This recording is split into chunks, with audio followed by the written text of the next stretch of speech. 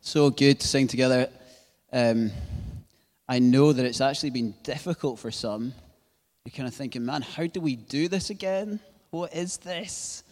Oh, I can hear my own voice and I'm not sure I like it. Well, can I just encourage you that we like it? And no matter what you sound like, I can't sing, but I'm singing with all my heart, okay? So would you sing with all your heart with me? Try and cover me up a little bit. And we'll cover each other up as we encourage each other with songs of glory to God. As Darren said earlier, my name's Ian. Particularly warm welcome to you if you're new with us. We are thrilled that you're here with us. And we are continuing in our series in 1 and 2 Samuel called Heart and House. Now, Mark Twain, probably one of America's best ever storytellers, said this: 20 years from now, you will be more disappointed by the things that you didn't do than by the ones you did do. So, throw off the bowlines. Those are the lines that attach the ship to the land, I believe. Sail away from the safe harbor. Catch the trade winds in your sails. Explore, dream, discover. True. I hope you have been dreaming big dreams. I hope through lockdown you were dreaming big dreams of what you believe you are going to do in your life. But will any dream do? I know it's not Joseph, right? We're not in Joseph, we're talking about David. But will any dream do? And what is the relationship between God's will and our dreams? So I want us to turn to 1 Samuel chapter 20 if you have a Bible with you. I'd encourage you to bring a Bible, switch off the phone, or put it on airplane mode if you don't want to not take your phone, and look at the Bible passage in 1 Samuel 20. We're joining David in quite a sticky situation. His father-in-law has tried to kill him. In fact, he tried to kill him 4 times in one day, with spears and everything. I mean, I know father-in-laws can be difficult. We've had my in-laws with us this week, but he didn't bring his spear, thankfully. And he's in a place where he's thinking, where next? What do I do? Verses 1 through 4, let me just read those out to you just now. And we see David wondering, what is it? What is it that I do next? Then David fled from Naioth at Ramah and went to Jonathan and asked, what have I done? What is my crime? How have I wronged your father that he is trying to kill me? Never, Jonathan replied. You're not going to die. Look, my father doesn't do anything great or small without letting me know. Why should he hide this from me? It isn't so. But David took an oath and said, your father knows very well that I have found favor in your eyes. And he has said to himself, Jonathan must not know this or he will be grieved. Yet, as surely as the Lord lives and as you live, there is only a step between me and death. Jonathan said to David, whatever you want me to do, I'll do it for you. Saul is dreaming. There are 3 characters here. We've got Saul, we've got Jonathan, and we've got David. Saul's dreaming one dream. Jonathan and David are dreaming another dream. And Saul here is dreaming of being a mighty king, a conquering king. He's still holding on to that dream. And if you've been following the story, you'll know that he's now reached a stage where God is not taking him in that direction, yet he holds on tightly. Now remember, this is Israel. This is God's holy nation. And Saul had started well and actually committed himself to God, but now, after slipping up, he is not willing to let go. He's had a taste of power, and he wants it to remain. And in fact, he wants more. He's not willing to be the humble servant that God is calling him to be. He's not willing to let go of position. He's like this. Look, I know I know what's going on here. I can see it, but I'm not listening. La, la, la, la, la, la, not listening. Have you ever been like that? Is there something in your life where you realize it's being taken away from you and it's the right time to move on, but you're going, la, la, la, la, la, la, don't want to hear it. Nope. He's not listening. He's saying, my kingdom come. My will be done. Not his kingdom come, not his will be done. It might have started off like that, but now the power that he'd received through God, he doesn't want to let go of. I recently listened and watched some heartbreaking long-form journalism about a couple of different churches that over the years have influenced me. Over the years, I've enjoyed listening to the preaching or the music. And it was really hard for me to watch or listen to these things. But there's a few things that came out from each of them. One is this: these churches that were falling apart had chosen competence over character. They had said, we don't care that the godliness that we need in our leaders isn't there because we are seeing X, Y, or Z. People come to faith. Lots of people come to our services. All kinds of transformation happening in the community. We'll ignore that. We'll ignore the character flaws because they're competent, because they can do the job. Another thing I noticed was that people weren't chosen over programs. People became dispensable. Instead, it was the program that mattered. Drive on with the program, no matter what.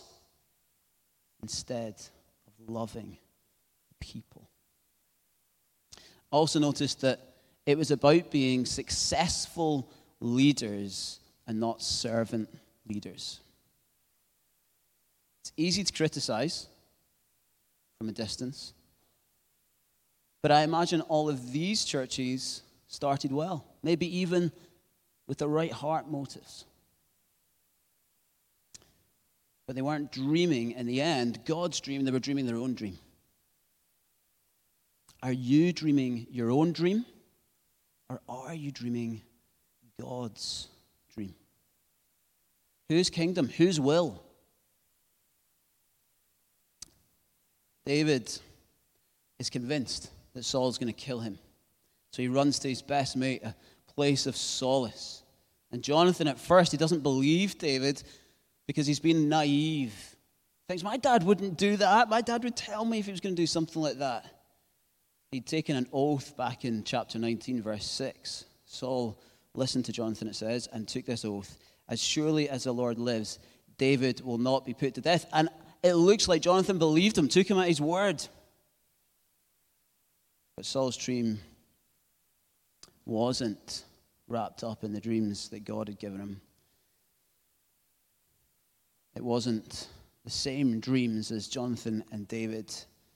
They weren't after God. He wasn't after God's heart anymore. And David had the discernment to see it. Jonathan didn't. At Glasgow Grace, we're making a few commitments. We have made a few commitments to protect our hearts in things like this. We always want to have character-assessed leaders, and that often takes time and relationship. People can look the real deal. And you go, yeah, great, come on in. Like, you're such a great, I can see you're a leader. Come on, you come and lead this and you lead that. But what we found is that even already, if people don't get that arm around the shoulder and quickly into leadership and react badly, then suddenly we see their character and we think, well, actually, slow is good. Let's take our time. Let's wait and see. We want to see people who adore God, who love Him, who are living for Him. Not perfect people. None of us are perfect. But people who are honest and upright and looking to live for God. Who are authentic, who are humble, who are willing to be honest with their own failings. The second thing is that we want to have multiplication over mega. Now, I I couldn't think of another M, right? So, we're never going to be a mega church. We're in Scotland. Well, let me take that right back. God can do anything, okay? But I imagine that the growth that will come in Scotland will come through many churches, not a few mega churches. Even still, if we were in the Bible Belt in the United States, we'd want to do multiplication and not mega, because we see that when people focus on the big and trying to be big and building this kingdom, often, not always, but often it ends up in a really toxic place. So we don't want to be a church of 300-400. We want to multiply independent churches. In other words, send people in teams to plant churches as we grow. Invest in people to go, not just to stay and somehow make us some massive church to rule them all. And we want to choose people over programs and platforms. So, I'll give you an example. This week, we've been working on a real problem that we've got when we move into a building where we don't have storage or we don't have fantastic setup like this. We've been working on the problem so many church plants have: storage. Boring, I know. But this week, that's what we've been spending quite a bit of time on. And we've decided that we're going to have a van. Storage on wheels. The reason we've decided to have a van, storage on wheels, is that we don't want to burn you out. Because we worked out that teams would have to arrive at 12:30 for a 3:30 meeting at some lockup somewhere, load up vans and cars or whatever it's going to be, and then drive it all over and then unload it all and take it upstairs and wherever we're going to be, and then set it all up, and then afterwards tear it all down and then take it back in cars and then back to a lockup and then unload it and take it. And before you know it, it's like 7:30, 8 o'clock. And we just don't think we can do that to you. So we're going for storage on wheels because we want to be about people over programs and platforms. Perhaps dreaming with God is easy for me to say right now. Sure, we moved our family from an idyllic situation down on the south coast. It was nice. Sun shone, in-laws nearby, babysitters on tap. It was pretty cool. Sat under some great leaders. We loved our church. But we now live in Scotland's biggest and best city. We sure deal with some increasing stigma about being a pastor. People think that's weird, just in case you didn't know. And sure, there's other things that we have to deal with, but I get to do what I love. Like, I enjoy this. I hope you enjoy it too, as we journey together. Jonathan, however, is sacrificing his throne, his relationship with his dad, his family. He's risking his life. How does he find the strength to do this? To keep dreaming God's dream and not his own dreams, not just choose the easy option and run away. And what about believers in Afghanistan right now? Reliable sources, so I have to say some of these things that we read online aren't reliable. Okay, there's going to be a lot of stories out there right now. Make sure that you work out if the sources are actually reliable or not. But there seem to be some reliable sources coming out saying in some parts of Afghanistan, the Taliban are going door to door, searching for Bibles, Christian literature, marking houses. A mission agency called Frontiers Alliance International said this: the Taliban has a hit list of known Christians they are targeting to pursue and kill. The U.S. Embassy is defunct, and there is no longer a safe place for believers to take refuge. All borders to neighboring countries are closed, and all flights to and from have been halted, with the exception of private planes. People are fleeing into the mountains, looking for asylum. They are fully reliant on God, who is the only one who can and will protect them. What stops them denouncing their faith? What stops them from turning to the easy option to surviving and keeping their homes? What stops Jonathan giving up on David? Why still pursue God's dream, declaring, your will be done, your kingdom come, and not in this situation, Lord, no disrespect, but my will be done. What stops them from doing that? How can we say in a situation like that dreaming with God is best? Well, that's the question we're going to answer. Verses 5 to 34.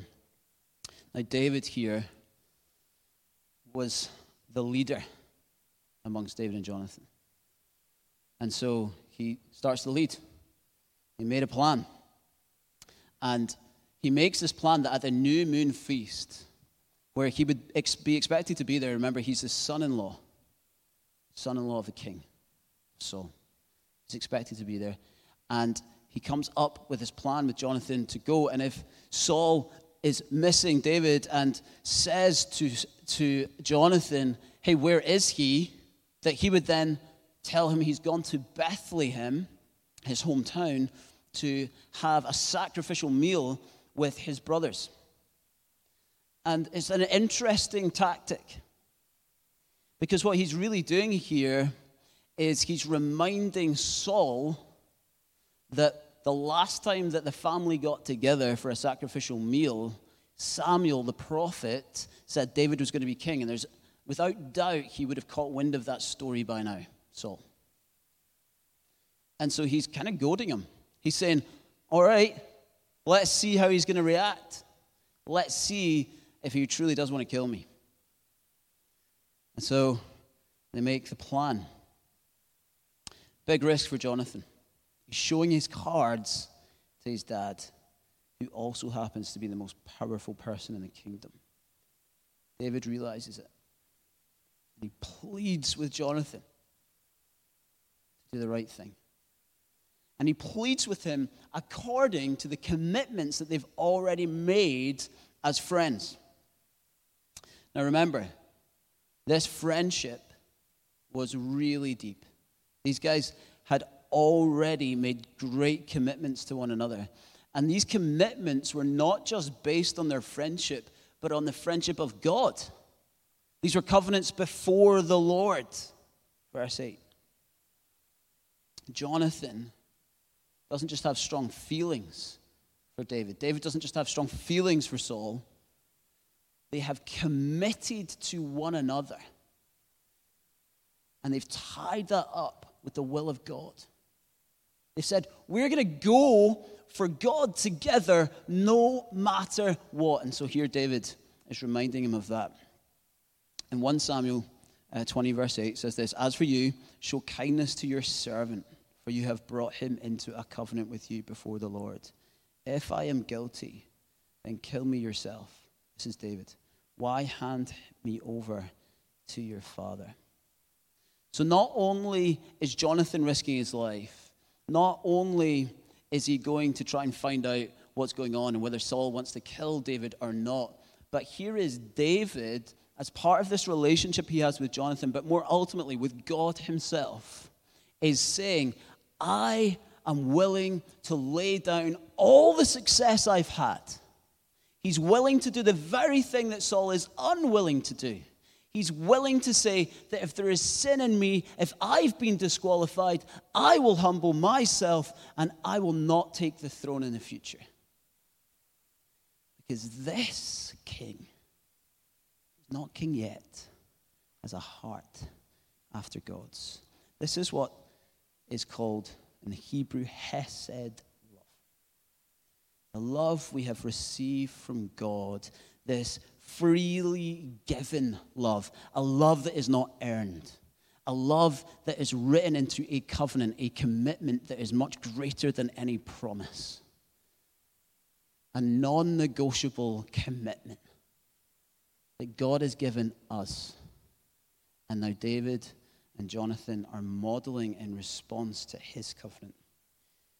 In his commentary, Dale Ralph Davis says this, Hesed is not merely love, but loyal love. Not merely kindness, but dependable kindness. Not merely affection, but affection that has committed itself. So their friendship is wrapped up in a commitment to God's will. Do you see that? They're so together, so tight. Not just because they're great buddies, because they adore God together, because they're willing to give their lives to God together. That's why Jonathan says to David in verse 14, show me loving kindness, hesed love, like the Lord. So when they make these pleas to one another, they're saying, would you love me like God loves me? We need some friendships like that, don't we? True love has an order to it. Did you know that? We can only truly love God if we know the irresistible love of God for us. We can only truly love one another when we know what it is to love God. We can only truly love our neighbor when we know the love of our brothers and sisters. And this is love, not that we have loved God, but that he has loved us and sent his Son as a propitiation, a substitutionary atonement for our sin. Therefore, love one another.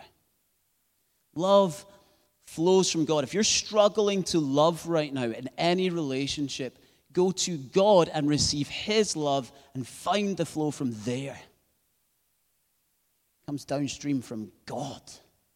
That's true love. David likely wrote Psalm 13 in the months he spent in the hills after these events. I imagine Afghan Christians now being comforted by these words in the hills even now. How long, Lord, will you forget me forever? How long will you hide your face from me? How long must I wrestle with my thoughts? Day after day have sorrow in my heart. How long will my enemy triumph over me? Look at me and answer, Lord my God. Give light to my eyes, or I will sleep in death. And my enemy will say, I have overcome him. And my foes will rejoice when I fall. But I trust in your unfailing love. My heart rejoices in your salvation. I will sing the Lord's praise, for he has been good to me. Verse 8, David knows the kind of leaders that God is looking for. First, he calls himself a servant of Jonathan. Now, strictly speaking, that is still true, because Jonathan is the prince, he's the heir apparent, officially. But between them, they know that David is going to be the next king before God, and they also know that David is the true leader amongst them. Yet David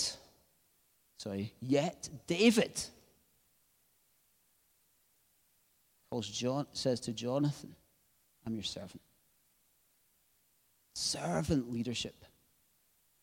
We in the church, when we lead, should be so different. Doesn't mean we agree with each other all the time. Doesn't mean the leaders always have to agree with you. Okay, that's not what it means. But what it does mean is that there's service. They're serving you. They're serving the church. They are serving the city. They're serving God. They're not serving their own kingdom. David then pauses from persuading Jonathan and putting together this strategy with some striking vulnerability. He doesn't just criticize Saul, he questions his own heart. Just seen that a minute ago, but just worth noting again. David is willing to lay his crown down. Are you willing to lay yours down at any moment if that is the will of the Lord? Who are you really living for? If your dreams were shattered tomorrow, would they be so wrapped up in God's dreams that it wouldn't matter the circumstances? Notice Jonathan puts hesed love into action. It's not theoretical. It doesn't remain in his coffee cup from his quiet time. It doesn't remain in his little journal. I hope you do journal. I hope you do have coffee in the morning and spend time with God. But that is not where hesed love remains. It's put into action in the real world. In the field with David, verse 12, he commits to take action first of all. He says, then it says this, "Then Jonathan said to David, I swear by the Lord, the God of Israel, that I will surely sound out my father by this time, the day after tomorrow." Then he goes to the feast, and in verse 28, he answers Saul exactly how they planned. The plan had worked a little too well, because Jonathan is nearly on the end of his father's spear this time. He loses it. David was right. And so he returns to the field at the appointed time, and they'd made this little plan that if Jonathan shot his arrows beyond the stone where David was to hide, and then sent his servant boy beyond that stone to get those arrows, then he would know that Saul was out to kill him. So that's what he did. He then sends the servant home. And David knew for sure his faithful friend Jonathan had kept to the plan, and Saul was after him. Hesed love is more than words. It doesn't make big promises and then doesn't follow through. It isn't unreliable. No one in history has taken on responsibility like Jesus. He is Hesed love. Here's what the Apostle Paul said to the Philippians about Jesus. "In your relationships with one another, have the same mindset as Christ Jesus, who, being in very nature God, did not consider equality with God something to be used to his own advantage. Rather, he made himself nothing by taking the very nature of a servant, being made in human likeness, and being found in appearance as a man.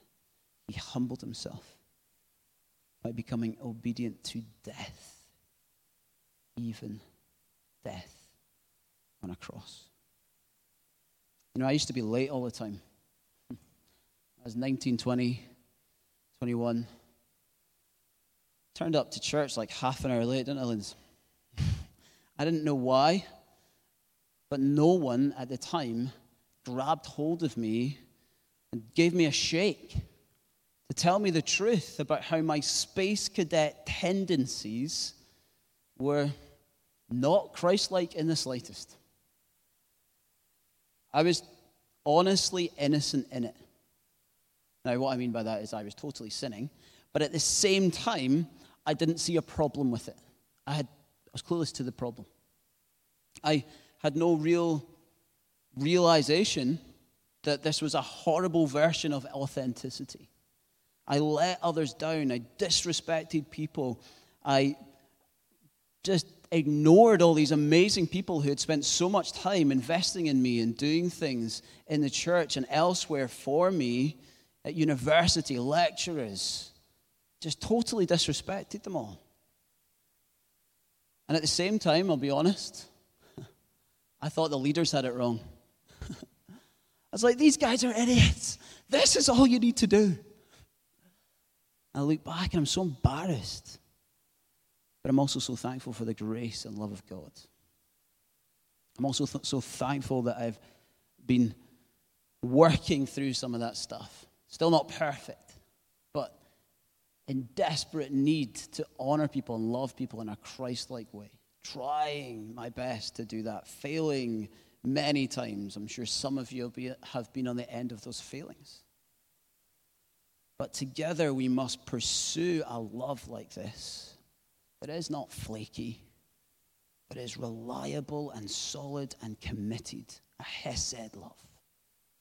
A love that is not willing to just let others down because we can't be bothered. A love that goes deep. A love that reflects the love God has for us. He will never let us down. David was fleeing to the hills like many Afghan believers today. Their dreams are God's and not their own. They pray, your kingdom come, your will be done. And I just think, oh Lord, how can they say it is better?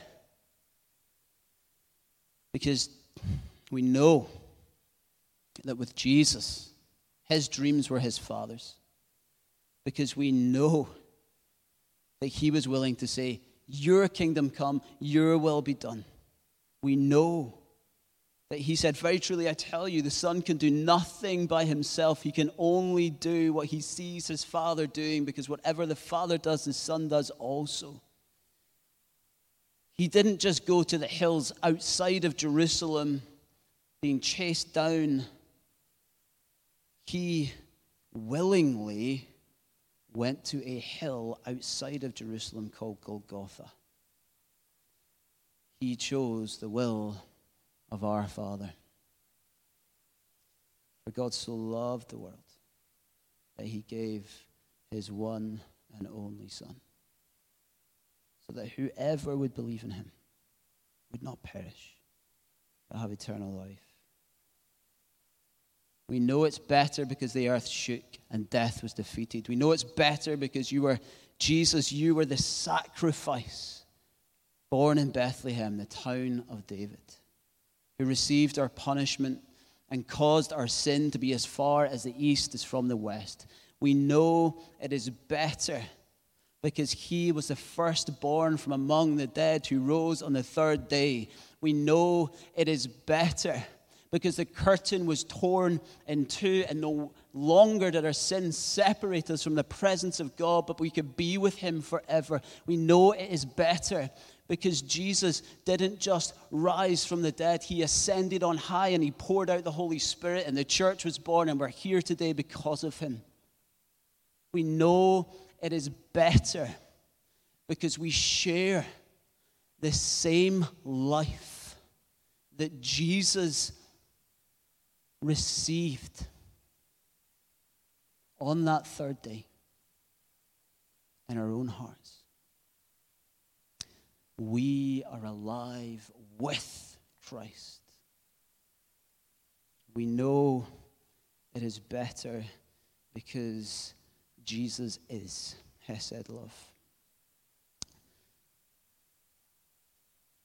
Then these final verses get me. They really get me. Verses 35 to 42. When our dreams lead to the sweetest tears, our chapter finishes next to Ezer, the stone of departure, where David and Jonathan have the ultimate airport goodbye. Let me read it to you, verses 35 to 42. In the morning, Jonathan went out to the field for his meeting with David. He had a small boy with him. And he said to the boy, "Run and find the arrows I shoot."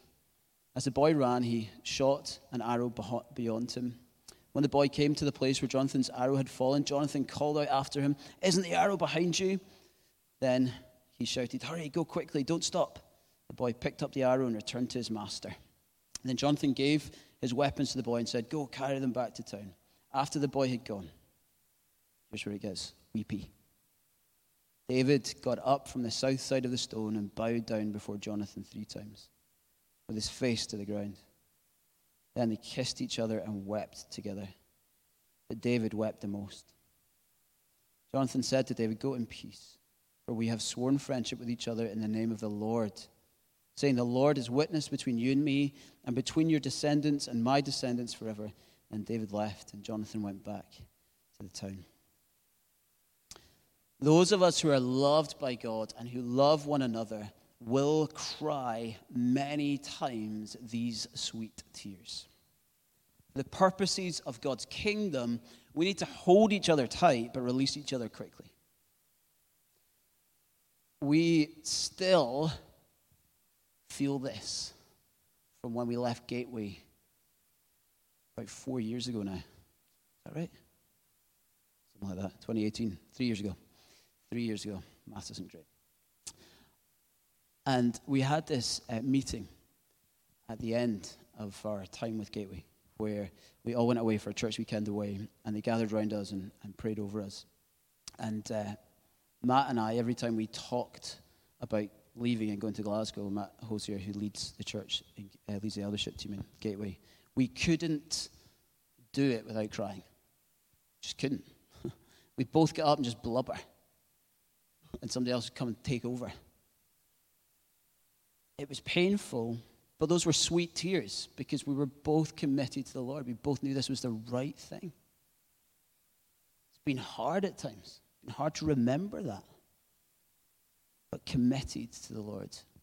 Daniel and Amber, we would love to send them out on mission soon. I can't tell you where they're possibly going to go from here in a public place because it's a dangerous place to go on mission. But can I encourage you that as a church, we hold them even closer knowing that they're going to go? Because we want to hold them so close that it actually sweetens the relationship when they go, even though that will make it more painful. We need to allow these moments to be painful in order to have good gospel relationships going forward, supporting one another, loving one another, being in constant contact, supporting financially, all these sorts of things that we will want to do. But if our hearts are cold, it's not going to happen. Warm hearts for one another on mission together. Oh, guys, let's dream big dreams, but not just any dream. Dreams of Abba Father, dreams of revival, dreams of transformed communities across Glasgow, dreams of sending people to make a difference in other people's lives. Dreams of people being truly loved who have never really been loved before. Dreams of God coming in power. Dreams of Christ's return. Dreams of the hope that we know is within us because Christ has risen from the dead and will return and take us home, and we will be with him forever. We have an unshakable hope, and his name is Jesus. Hesed love. For Jesus will return. He will renew. He will raise us from our graves and will bring us into his presence forever.